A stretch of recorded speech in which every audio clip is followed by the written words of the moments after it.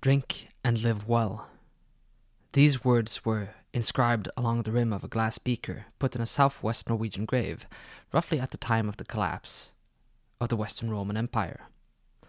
The glass was obviously not a Scandinavian creation, and the inscription was Greek, but the message was one quite relatable to the Proto-Norse speakers who acquired the glass deep beyond the lines of the civilized world, at least as far as the Romans and the Greeks were concerned.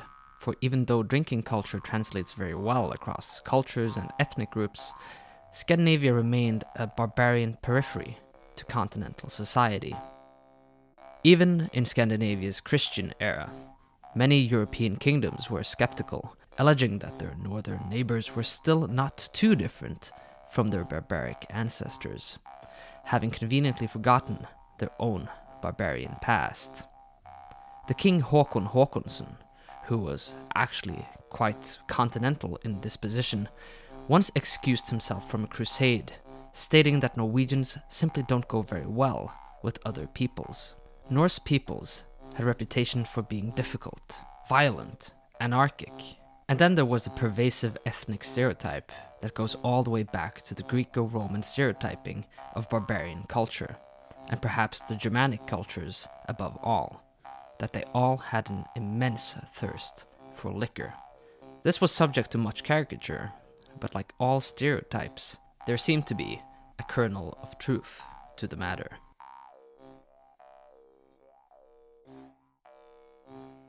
In the year of our Lord 1241, the Norwegian Archbishop received a letter from Pope Gregory IX denouncing the absolutely unacceptable Norwegian practice of baptizing children in beer, stating that all previous examples of such beer baptisms were to be considered invalid and void. We lack any descriptions providing us with a number of just how many souls were sent to the alcohol-fueled expressway to damnation in the decades preceding this letter, but the Pope seems to have believed that beer baptisms were resorted to out of lack of holy water. We're actually given the impression that this is exactly what he was told.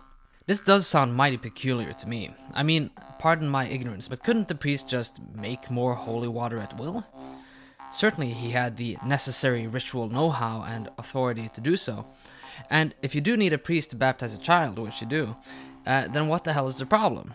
It sounds like the biggest non-issue in the world. So maybe the Archbishop was in fact full of shit. Because with all the mumbo-jumbo going on in medieval Scandinavia, this seems like the least of the church's problems. The Norwegian clergy at the time was already harvesting ample helpings of critique for breaking their vows of celibacy and living in functional family units. It is not a stretch to assume that the Norwegian clergy was also bending backwards not to alienate the people, and in doing so, made themselves compliant to a quasi-heretical folk belief of beer as a sacred substance, which the centralized church, obviously, would never be willing to accept. My name is Eirik Storesund, and you're listening to the Brute Norse podcast. This is the second half of the role and history of beer in Norse culture.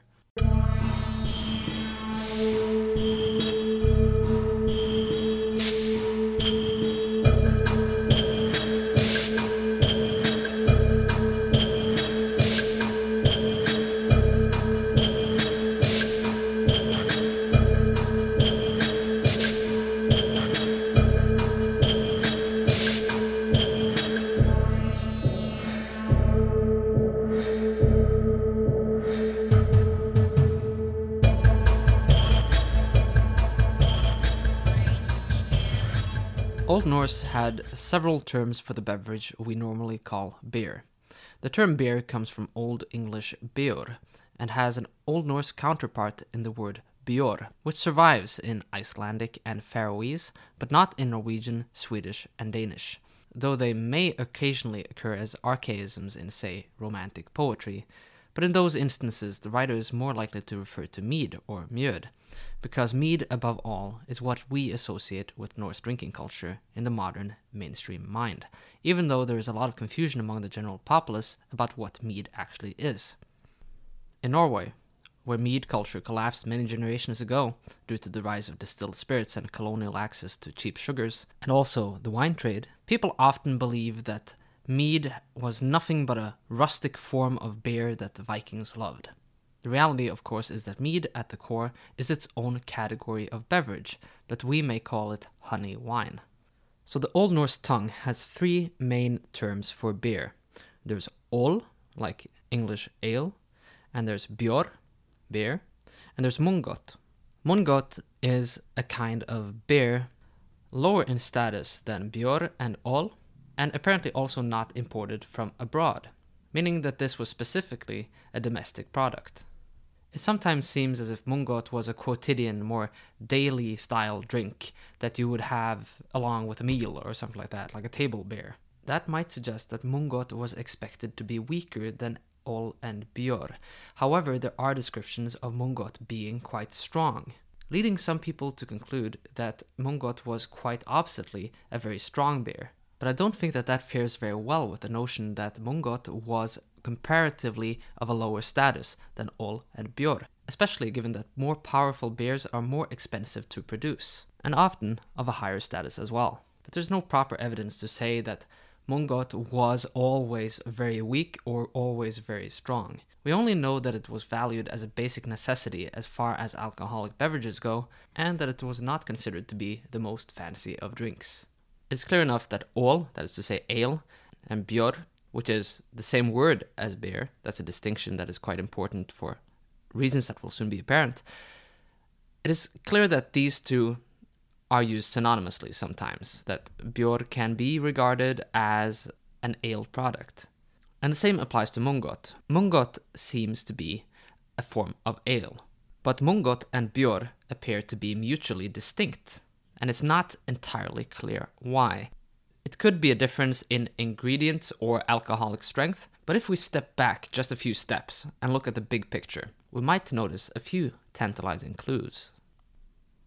Damn near the entirety of Old Norse literature was produced in the High Medieval period, at a time when German presence in Scandinavia was immense through the Hanseatic League, a massive trading organization that soon grew to become the main economic force in Northern Europe. The story of Scandinavia and the Hanseatic League is a story of love and hate. They secured a monopoly on the Norwegian stockfish trade and also held monopoly on the wine trade. The Hanseatic League imported such vast amounts of wine that it pushed the prices down to the point where the everyman's drink of mungot now was more expensive than the previously unimagined luxury of a jug of wine, which elevated the Norwegian capital and port city of Bergen into drunken infamy for many generations to come, and prompted the crown to resort to protective legislation for the sake of public decency and secure the competitiveness of local wares. I don't know how much it helped though, because I remember from my days as a tour guide at the wharf in Bergen that the theme that keeps recurring, whether you're talking about descriptions of Bergen in the 12th century or the 17th century, is that it's always a drunken shithole. On second thought, I think the kingdom actually tried to do damage control way before the Hanseatic League got their wine monopoly, because that didn't happen before the 1400s and Norwegian independence was long gone by then. But I'm making a lot of generalizations here, and it's not all the Hanseatic League's fault, but we don't really have time to discuss the finer details of rampant alcoholism in Norwegian society in the 12th through 17th centuries or whatever. There's a lot of hilarious shenanigans I could get into there, but I'm gonna save that for another time, because I'm already off track. Let's just say that medieval Bergeners like to get their drink on, and there's even a Danish description that claims that the only thing that can unite the international community of Bergen is their love of getting hammered and forming these multinational bands of drunkards who go around vandalizing property and beating the shit out of people in the streets. I don't think we'll be seeing that at any maritime heritage events anytime soon. Anyway, I think I got my point across that there is a significant continental Germanic influence on medieval Nordic drinking culture. German traders probably exported vast amounts of beer to Scandinavia. And what do they call the beer down there? Well, they would have called it bier. See what I'm getting at? Bier, bjor. Two lost brothers together at last to make people sloshed. So what people tend to think when they're talking about bjor and mungot is that the main distinction is that bjor would have been perhaps a foreign product or a product of a foreign style, while mungot has the connotations of being a domestic institution. That means that what people in the 13th century considered björ might not be the same thing that they're talking about in 10th century skaldic poems. So we know that björ was beer in later times, but what was it originally? Could it have been a honey-fortified beer like a honey beer, a bracket as they call it? Or might it have been something else? We don't even know if it had anything to do with beer in the beginning, but I find it very likely that that was the case.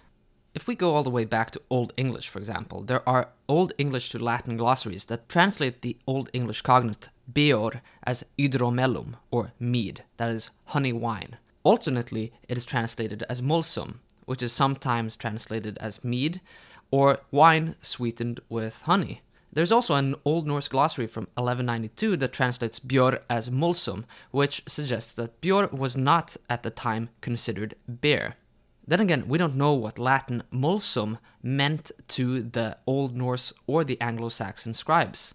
They could be reaching for those terms by analogy to describe beverages that the Latin language lacked terms for, or at least were not part of their own Latin vocabulary. The glossing of björ as hydromellum or mulsum does seem to confirm that björ was a high-status drink, but it also adds an association with honey. It seems unlikely that björ was straight up mead because Old Norse and Old English both have terms for mead. In Old Norse it was mjöd. They must have consciously not used that term. Then again, Latin mulsum may be associated with the Old Norse beverage milska. Milska was a mixed beverage made out of mead and beer. It's two different fermented beverages mixed together like a cocktail. Conversely, björ could hypothetically be a beverage where several different sources of sugar are fermented together to create the beverage. In this case, malt and honey, but possibly other ingredients as well. Some have suggested that the Anglo-Saxon drink of beor was an Old English term for cider, in part to explain the unthinkable absence of cider from Old English sources. Of course, you need a press to produce cider, and there's not really any evidence for the consumption of cider in Iron Age Scandinavia. On the flip side, in Normandy, there's a dialect term, beer, I don't know how it's pronounced, that means cider. So there are things kind of like tugging in both directions here. As you can probably tell, all of this is jumbled by the fact that the meaning behind names of beverages fluctuate across the centuries, and it's not always clear why medieval scribes choose to translate certain terms, or if they were influenced by particular ideas about what the cognate terms meant in their own culture. This problem is in no way limited to the question of björ. There are different terms for beverages in Germanic languages that have developed vastly different meanings. There are terms that mean brandy in German rural dialects, that mean vinegar in Gothic, for example. Okay, so words can only take us so far. What about the archaeological sources? Is there any evidence that can point us in either direction? Well, as it turns out, archaeological data seems vastly in favor of mixed ingredient beverages throughout the entirety of Northern European prehistory. By analyzing the contents of containers and drinking vessels from Bronze and Iron Age burials, we are sometimes able to tell what exactly the contents of the long since evaporated beverage consisted of. The sad matter of fact is that these analyses are rare, few, and far between, and I have myself read excavation notes whimpering as my eyes scanned over the descriptions of intact burial chambers containing vessels with some smelly gunk that the archaeologists simply poured out behind a rock somewhere before they took the pot in for restoration. Think about that next time you see one of those fancy Roman Iron Age drinking sets in the museum. But there are still a handful of examples of pollen and chemical analysis that allows us to draw fascinating conclusions about the drinking habits of pre-medieval Scandinavians. I only lament the fact that not more traces have been found from the Viking era and the medieval periods, respectively. The most famous example is, of course, the Egtved girl, who was born around Schwarzwald in Germany, but relocated to Denmark's Jutland Peninsula, probably to seal the deal of some supra-regional dynastic alliance, or getting married, as we might call it. But alas, it was not meant to last because she died, sometime between the age of 16 and 18, in the grand old year of 1357 BC.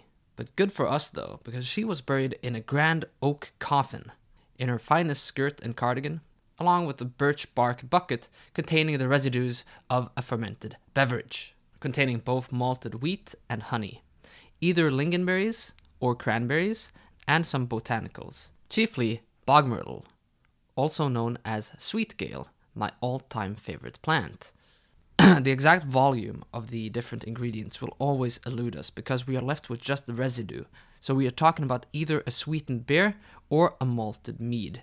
It's not really clear what it was. Then, some 1400 years later, in the 1st century AD, the pattern persists with the so-called Juelinge find. That is Juelinge, not to be confused with Jungling, which is probably what your father-in-law drinks when he's mowing the lawn.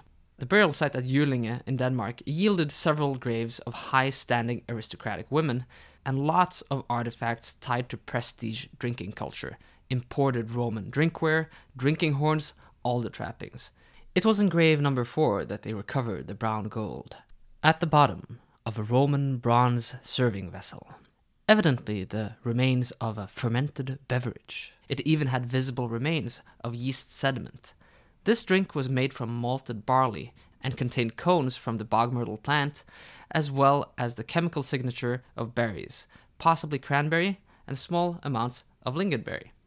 It was not determined whether it also contained honey because pollen analysis was not undertaken, but Patrick McGovern, the Indiana Jones, if you will, of ancient drinks, later identified chemical components pointing towards the presence of grapes, pine resin, and juniper.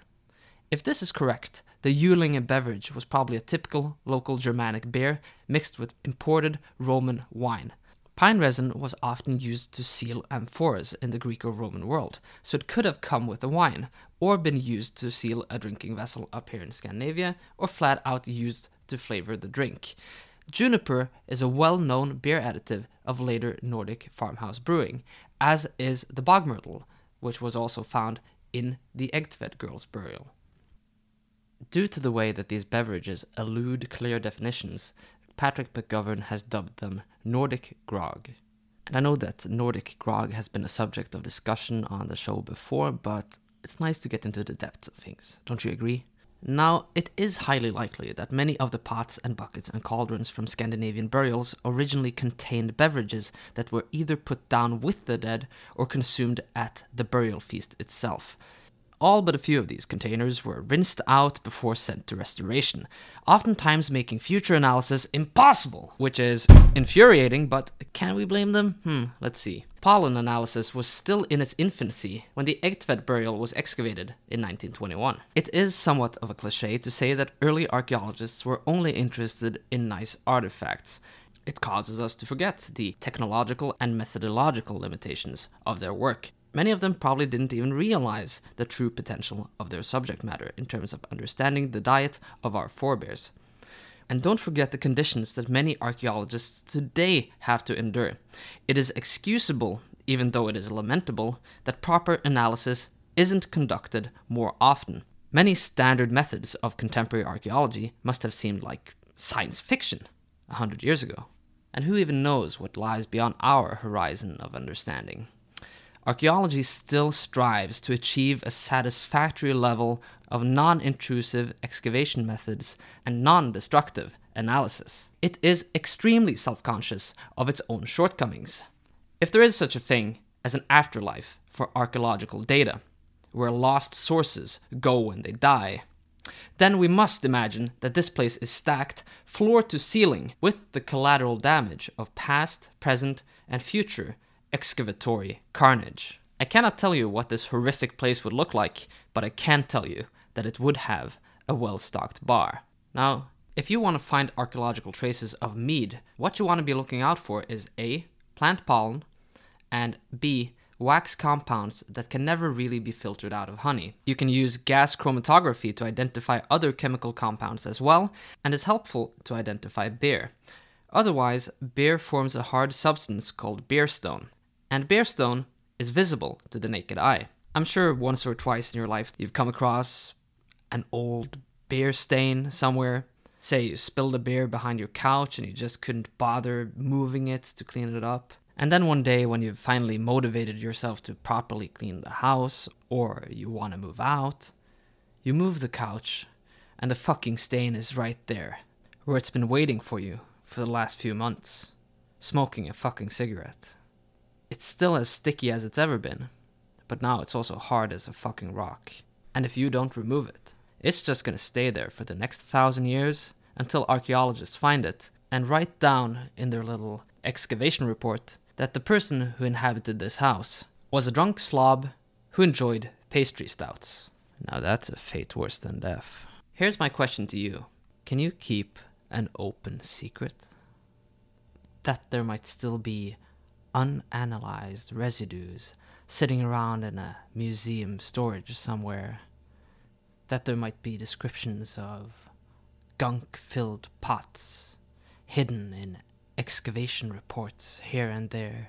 That there might still be vessels hidden underground, waiting for us to find them, to analyze them, to ascertain their contents, to take these ingredients and brew something of them, and then maybe just get a faint hint of the shadow of a primordial flavor profile.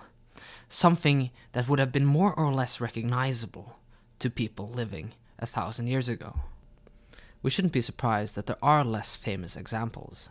I am aware of at least 3 overlooked examples of likely beverage finds from the Iron Age of Norway, but I am sure that these are not the only instances, whether recorded or unrecorded. Each of the instances I know come from the migration era, but I believe that only one was ever actually analyzed. If there are others, I would really like to know. In Lille Børke, in the county Hedmark, 2 glass beakers were recovered from a deposit within a dwelling, hence it has been interpreted ritually as a domestic sacrifice. One of the 2 beakers had gold press-black ornaments in the form of the popular Style 1 bird of prey motif, depicting 2 intertwined raptors copied 9 times around the rim. The base of the glass was decorated with a press-black band depicting grapevines, and 3 gold staves ran along the length of the glass and had a simple beaded design. The glass contained a black crust, and archaeologists reported finding remains of lingonberries in the glass. Chemical analysis fit the bill of a malted beverage containing berries. So this was, in essence, a fruit beer. Basing ourselves purely on stylistic criteria, the glass should stem from the last quarter of the 5th century. The other beaker was from the 4th century. So if each beaker was sacrificed when it was new and fashionable, we have about 100 years of sacrificial continuity in this house. Residues have also been found in a typologically identical beaker from Hauge in Rogaland, as well as in 2 additional clay vessels from the same burial. The same applies to a glass drinking horn that was found in Skadberg, also in Rogaland. But neither of these were ever analyzed, as far as I know. As I was recording this very episode, news from the forefront of science and archaeology seemed to pop up all over the place. While there is no shortage of speculation regarding the symbolic function of booze in pre-Christian culture and religion, we have until now barely been scratching the surface of actually understanding the practicalities of prehistoric drinking culture from a production perspective. A clay beaker recently excavated near Esbjerg, Denmark, was found to have a runic inscription under its base. The inscription reads, Alu. Alu may have been the Proto-Norse predecessor to Old Norse Ol, or ale, and occurs in many inscriptions dated to the Roman and migration eras. Now, like the beaker at Lille Børke, it is believed that this beaker, which was found in a place called, and I apologize in advance to all my Danish listeners, Ulvik. Okay, I will just say it in Norwegian. Uglevik. Okay, so the Uglevik beaker was believed to have been a domestic sacrifice, just like the beaker at Lille Børke. Doesn't say anything about its contents, but it doesn't take a lot of imagination to imagine what it was. Might have been. The fact that this is the first example of the term alu on a drinking vessel is significant, because it is. Because it's the only one. There are no other examples so far that have anything obvious to do with drinking culture. For example, alu inscriptions are sometimes found on gold medallions, so-called bracteates, across the Germanic area. And there are, I believe, 3 funerary urns from the early Anglo-Saxon period, where the design is actually mirrored and stamped, so you can read alu in both directions. Quite fascinating, really. And Sometimes Proto-Norse alu is translated along the lines of power or magic, based on cognates in other Germanic languages, chiefly Gothic, I believe. We cannot help but be reminded of the Ale runes, or Olrunar, of Sigurd Rivomol, the Eddic poem, that you are supposed to carve on the drinking vessel to protect you against deceit, as well as the back of your hand, and the rune Nauthr, the N rune, on your fingernail.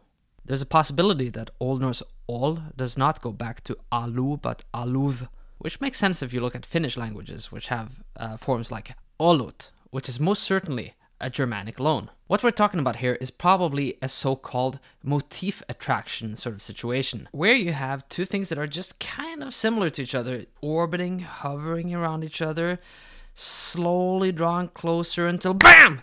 They're the same. Nevertheless, the newly recovered beaker may provide an important missing link to our future understanding of beer and its status in the Nordic Iron Age. I did not read anything about residues in relation to the find. That would be very exciting, but of course, it's always too much to ask. But there is something else that is quite exciting. Apparently, microbiologists are now looking into the potential for even reviving ancient yeast strains recovered from archaeological contexts, bringing the search for ancient ales and flavor profiles to a whole new necromantic level. I simply cannot overstate how important this would be to our understanding of ancient beer.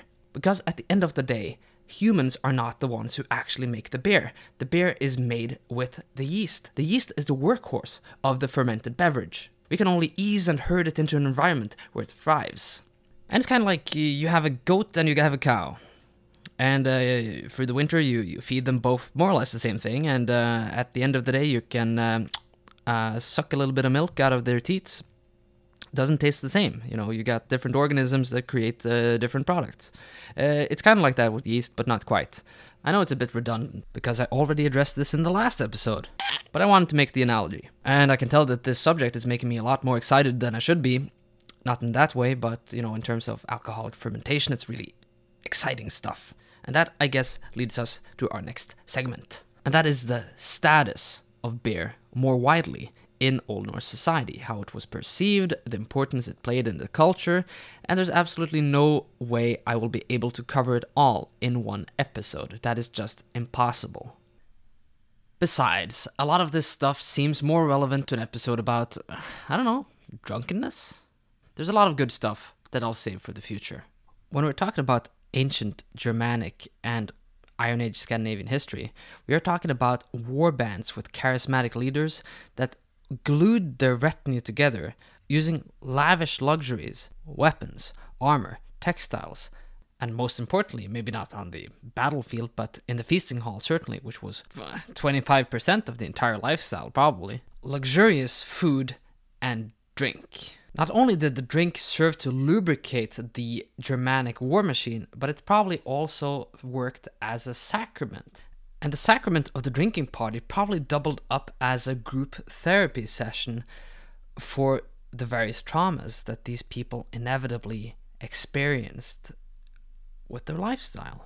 At least in part, this does not apply so much to beer, but alcohol more specifically. We can reach for the Byzantine Manual of War, known as the Strategikon of Maurice, where we are told that the Goths and the Franks and other Germanic peoples are efficiently demoralized if you cut off their supply to wine. I think that we can safely extend this analogy to other alcoholic beverages as well. That is, unless we assume that they were all wine snobs. This cannot all rely on ethnic stereotyping. It must rely at least somewhat on how Germanic armies were actually organized. And so this podcast necessitates some overlap between the function of beer specifically and attitudes towards other alcoholic beverages. There will always be some overlap. Take for example the Old Norse proverb, "Ol es annar maður." Beer is another man. How wonderfully laconic. A perfect little Old Norse one-liner, just as we know and love them from the sagas. While beer was important in Norse culture, that's not to say that it wasn't completely unambiguous to them. Nor is it to us today. Think about it, alcoholic beverages are, in one sense, symbols of luxury and plenty, a social adhesive that can also, break people apart. It may poison our bodies and cloud our minds, but also move us, fascinate us, inspire us. This dualism was not lost on Old Norse culture either. The Eddic poem Havamal, or the Sayings of the High One as it is often translated, the High One of course being the god Odin, cautions against unwise consumption of beer throughout the poem.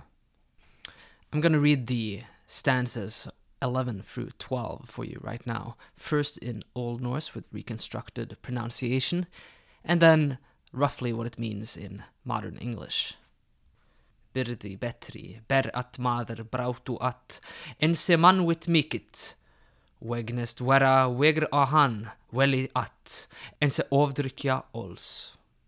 A svogot sem gott kveða, ol alda sona, því at færa weit fleira drekker, sinns til geð skomi. A better burden a man cannot carry than much wisdom. On his travels he'll find no worse provision than excess in beer drinking. It is not as good is called, ale to the sons of men. The less he knows, the more he drinks about his own mind. Beer was, of course, drunk on every proper occasion, to the point where these feasts themselves are simply referred to as ol, or ales. And compound words with ol as the suffix pay witness to the many occasions that the Old Norse culture celebrated. The Norwegian word for maternity, barsel, comes from Old Norse barnsol, meaning child's beer, but there are numerous other examples where the beer takes the front seat of the occasion. Skurdarol, which means harvest feast, festarol, which is the betrothal feast, samgonguol, which is the wedding feast, Saluol, which is the feast of the spirit of the deceased, and a whole ton of others. Drinking wasn't just for fun and games in Old Norse society. Drinking was very serious business, and the presence of beer was often demanded by the law for certain procedures to go on. Entertaining guests was a privilege of free individuals, and as you probably already know, early Old Norse society was partially a slave economy, and as far as Old Norse culture was concerned, there were two kinds of people living among them. There was the free and the unfree. Theoretically, slaves could be freed if their master allowed it, but there was a process involved. Because feasting life was so closely associated with the free in Old Norse society, it was only natural that a freed slave had to brew beer and hold a feast himself to symbolize their transition into free society. This ceremony was called frelsisol, or salvation beer. This wasn't just window dressing, it was in fact the law. And the same famously applied to brewing beer for the holiday of Yule. Listen, it is not just because beer was an alcoholic beverage. Beer was a cultural symbol. It was a product that was produced on the farm. It was part of the local economy. There was no substitute for the traditional beer in these situations. It is obviously difficult to imagine an economically viable alternative, but the law does not state that you can swap the beer for wine or mead if you can afford it. No, beer is the cornerstone. This is terroir in its absolutely most profound sense. Not as a commodity that you can buy or sell, but as something that is made in your own home for family consumption. Whether in paganism or Christianity, the very brewing of the beer was a sacred occasion, a ritual, not in the temple or the church, but the sacred solemnity of your own home. And as often as they could, it would have come from the farm itself, from the soil that they themselves tilled. It's easy for me as a modern person to look romantically back and say, wow, that must have been so satisfying. But don't you think it was satisfying for the about-to-be-freed slave to personally oversee the production of his own redemption beer? Or even the house-proud farmers sitting down at Yuletide, ready to sample the Yule beer, having grown the grain, and then selected the finest grain for sowing for the next season, and then taken the second best for malting, made this malt, brewed the beer, and now they're sitting with this bounty of the season in front of them in the cold, sacred Yuletide holiday. You don't think that this would have been a moment of particular joy? Of respite from the harsh winter? You can bet your ass it would be. and beer might have been taken to market, shared among your peers, and displayed as a source of pride. Beer was drunk in pagan religious ceremonies, where libations were poured and toasts were drunk, but this sacred beer drinking did not in any way stop with the Christianization. The main opponent for that sort of practice was the decline of homebrewing and the Industrial Revolution, with the inclusion of the village doctor, who advised against the use of communal drinking vessels for hygienic reasons, which up until then had been used basically all the way back to the fucking, Bronze Age, Neolithic, since times immemorial. And that's actually one of the things that I miss about reenacting and doing living history, the circle blut sort of things that people do on the Saturday evening, where everybody's drinking from the same fucking drinking horn. And yeah, I seem to have walked away from it unscathed.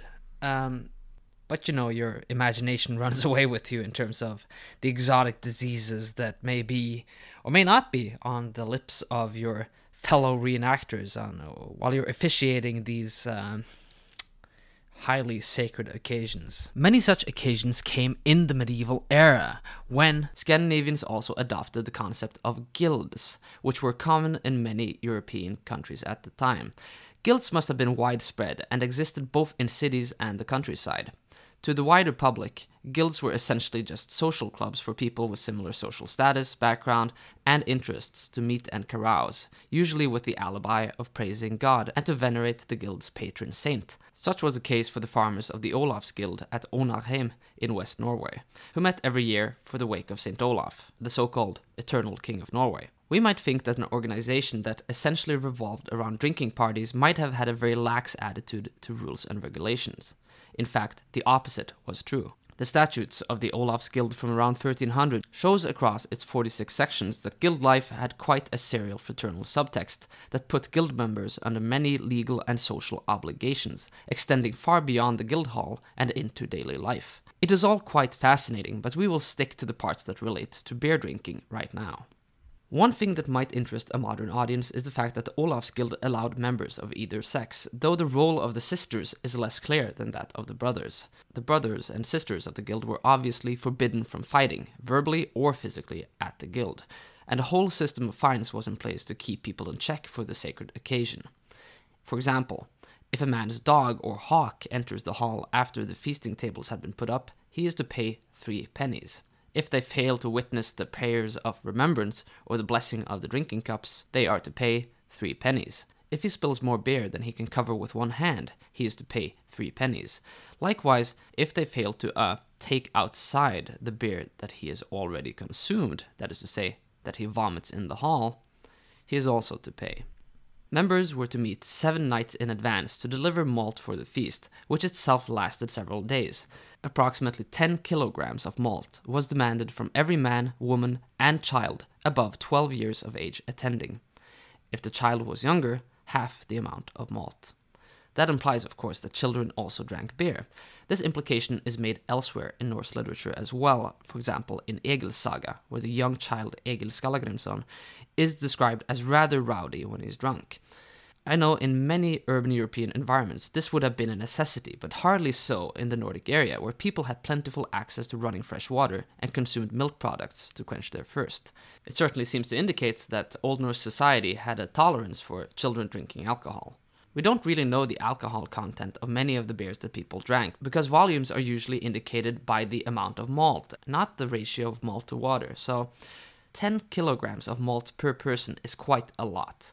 As I mentioned, we don't really know anything more specific about the beer, but since this was a feast to last for several days, then they probably wanted it strong, but they also wanted a handsome quantity. If those 10 kilos, which are about 22 pounds, were turned into 6 gallons of beer per person, we're looking at an alcohol content somewhere in the ballpark of 10%. That's 48 pints of strong beer. Because the beer was brewed 7 days prior, it had scarcely a week to ferment, but that was probably not a huge problem to them.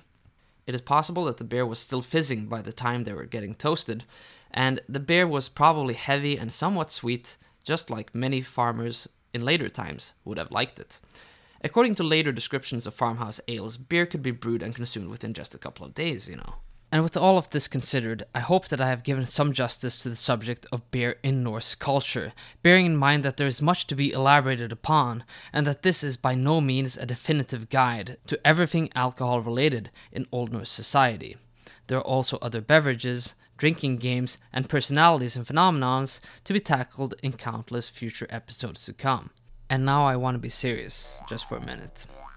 It may seem easy, but every episode of the Brute Norse podcast takes weeks to research, record, and edit. It is an honor to delight you and provide for you, and I don't demand anything from you. But if you enjoy my content, please at least consider supporting me on Patreon/Brute Norse, or purchasing a shirt from the Teespring store, which you can find on brutenorse.com. I want to make a few analogies. Imagine yourself, for example, as a lawyer handing out legal advice for free. Or imagine yourself as a taxi driver, but you're only getting paid on a donation basis. There's an ethical dilemma associated with this form of content creation, where information that was not free to begin with is given out and handed out free of charge. I am a normal person like you, working a normal, mundane, everyday job, and Brute Norse is only created on my free time. Furthermore, it does cost me money to actually do this.